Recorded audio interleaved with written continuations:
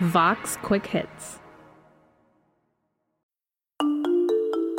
American troops have been in Afghanistan for nearly 20 years, and President Joe Biden has an important decision to make by May 1st, whether to pull the remaining troops from the area or to have them stay.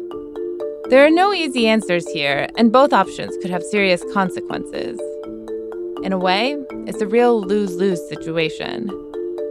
But a decision has to be made within a few weeks. President Donald Trump made a deal with the Taliban that all troops would leave by May 1st. Vox's Alex Ward is here to discuss.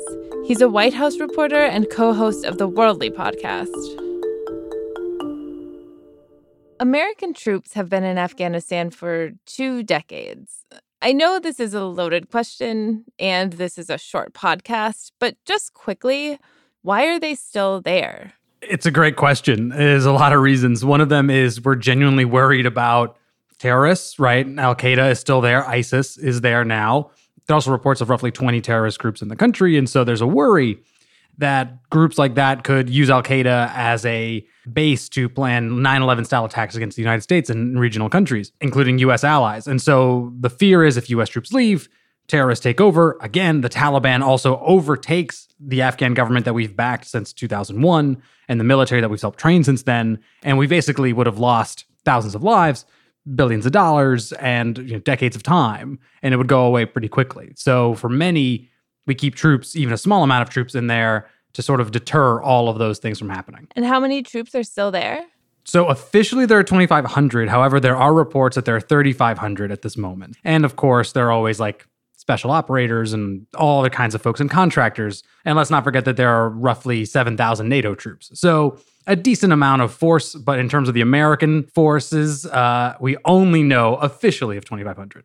How exactly is the government set up right now in Afghanistan? And if you can remind us also, how the Taliban works, what it is, what its role is. After 9/11, one of the American critiques was there's this Taliban, this hardline group that took over the country in the 1990s and, in effect, brought Afghanistan societally backwards, and that they were harboring terrorist groups like Al-Qaeda. But they were in control of the country. And so as we invaded Afghanistan in 2001 to depose the Taliban, which we did, in an effort to also defeat Al-Qaeda, which we did not, we sort of got them out of power in Kabul, and we helped install a government that was American-friendly. And that government, in effect, still continues to this day. There's a president, like a chief executive officer, ministries, is somewhat in America's image. Not perfectly, but somewhat. The issue now is that the government in Afghanistan is like, hey, if we are going to make a peace deal, and most people, when they're talking about a peace deal, they mean like the Taliban and the government in Afghanistan, like sort of sharing power. They're like, wait a minute. We were elected. And it's like, hey, I don't want to step down or like share with the Taliban who wasn't elected. The Taliban's like, tick-tock, it's game time. So this is sort of the strife when we're talking about this peace deal. It's like they're on those two sides. And on top of that, we have backed the Afghan government and helped build their security forces for so long, and we continue to depose the Taliban. So the Taliban is somewhat friendly with Al-Qaeda, but not friendly with ISIS. And so, do you want to depose a group that could help you defeat ISIS even if we left? These are the sorts of considerations one has to think about when talking about Afghanistan. President Trump made a deal for U.S. troops to leave Afghanistan by May 1st. What exactly is that deal? It's super complicated. The basic thing about it is this.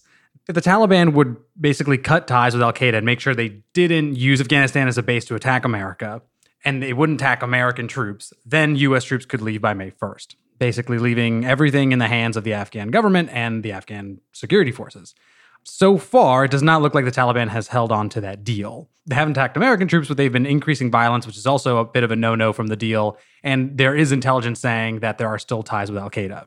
So you do have some people in the U.S. saying, wait, they haven't lived up to the letter of their deal, so we shouldn't either. Therefore, we should extend beyond May 1st. But there's also a very vocal contingent saying, May 1st sounds really good. We've been there for 20 years.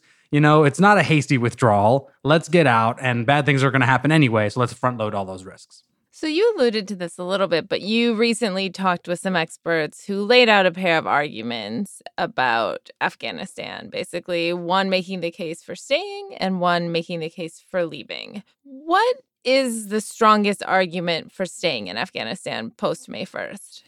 The strongest case is to continue to back a government that we've backed for decades, to keep Afghanistan from not being a terrorist safe haven, and to continue to provide the space for a peace deal to actually come to fruition. So we should keep in mind that the Trump-Taliban deal is not a peace deal. It was really more of like a withdrawal deal. There is an effort to get the Taliban and Afghanistan to come together, make some sort of governance agreement, plan for the future. And the belief is that if the U.S. takes out its troops, and NATO troops would then follow, because they rely on Americans for a lot of things, intelligence, air support, then the Taliban would just run roughshod over the country. So it is better that we stay, peace plan, we get in place, and then we can leave. And what's the best argument for leaving? It's been 20 years, and we've gotten nothing really done. I mean, yes, Kabul is better. We have a government in place that's okay, but extremely corrupt, even though the Taliban has taken up much of the country. By some estimates, more territory than they had before 9/11. So it's basically like, look, we should leave. It's time. But also the fact of us removing 2,500 troops or so actually gives us diplomatic space in order to like negotiate and put pressure on both sides, because some would say the Taliban are basically holding our troops hostage in a sense, right? So if we leave, then we can be tough on both sides. And on top of that, the Taliban, it seems, is preparing for a pretty massive offensive this spring and summer. And we don't want our troops to be in harm's way because they will be once again targeted if we stay after May 1st. And wouldn't the U.S. have more credibility with the Taliban and other more violent sides if we actually stuck to our word, left by May 1st, and then dealt with them in the future for a peace plan? Because if we don't abide by that, then the Taliban will go, yeah, not only are we going to kill you, but we don't trust your word on anything anymore, and it'll be even harder to make a peace plan. It feels like a lot of people in the United States have sort of moved on from Afghanistan. And so when they're thinking about what's going on, that this decision that Joe Biden needs to make, what are the stakes? Well, first, let's not forget that the U.S. lost roughly 2,500 Americans, has spent billions of dollars, spent decades trying to improve a country that was in much worse shape than we found it. And do we want to throw that all away? In some people's minds, like, ruin the memories of people who fought and died, and Afghans too, by the way, in a brutal war that led to at least a better situation. Do we want to potentially throw that all away by leaving? Sort of more nebulous concept is, what about American credibility? We sort of staked our reputation on Afghanistan. We're going to go in, we're going to nation build, we're going to get rid of terrorists, we're going to improve the situation, and we're going to make sure that this country that was a base of operations that led to 9/11 won't ever be a 9/11 type base again. And we had allies that joined us in that fight from NATO, from elsewhere. And if we just kind of leave, some people fear they'll be like, well, maybe you can't really trust America that much. And then sort of three, even more nebulous, but arguably in a sense more important for some, is like, what does this mean for just American power in general? Can we not turn Afghanistan into a better state? Do we not have the unlimited power we thought we had after really the Cold War, but even through the 1990s? Does America really have to consider and be more judicious in the choices it makes in foreign policy? Many people would say, duh, but Afghanistan was sort of a case for some where it was like, maybe we can make this work. Maybe we can nation build. Maybe we can do more than we think. If we leave and basically just go we're defeated, we lost, then the Taliban can say, we won, and the U.S. really has to say, we just lost another war. And that just doesn't look good after many years of trying to win it. Yeah, I guess the question is, after 20 years, how much longer do you keep trying? I mean, I think some people would say, look, 20 years is a lot. There's no question. But why define it? Right? 20 years sounds like a cap, but get the job done. Finish it. You started it. People have died for this.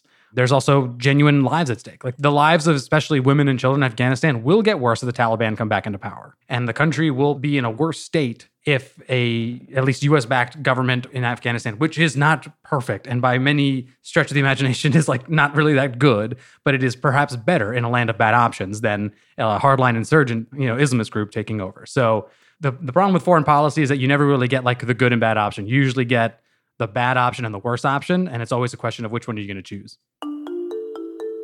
Alex Ward is a White House reporter at Vox, and he also co-hosts the podcast Worldly. You can find him on Twitter at AlexWardVox. I'm Emily Stewart, and this is Tell Me More. Our producer is Sophie Lalonde. You can find more episodes and other stories from Vox in the Vox Quick Hits feed wherever you get your podcasts.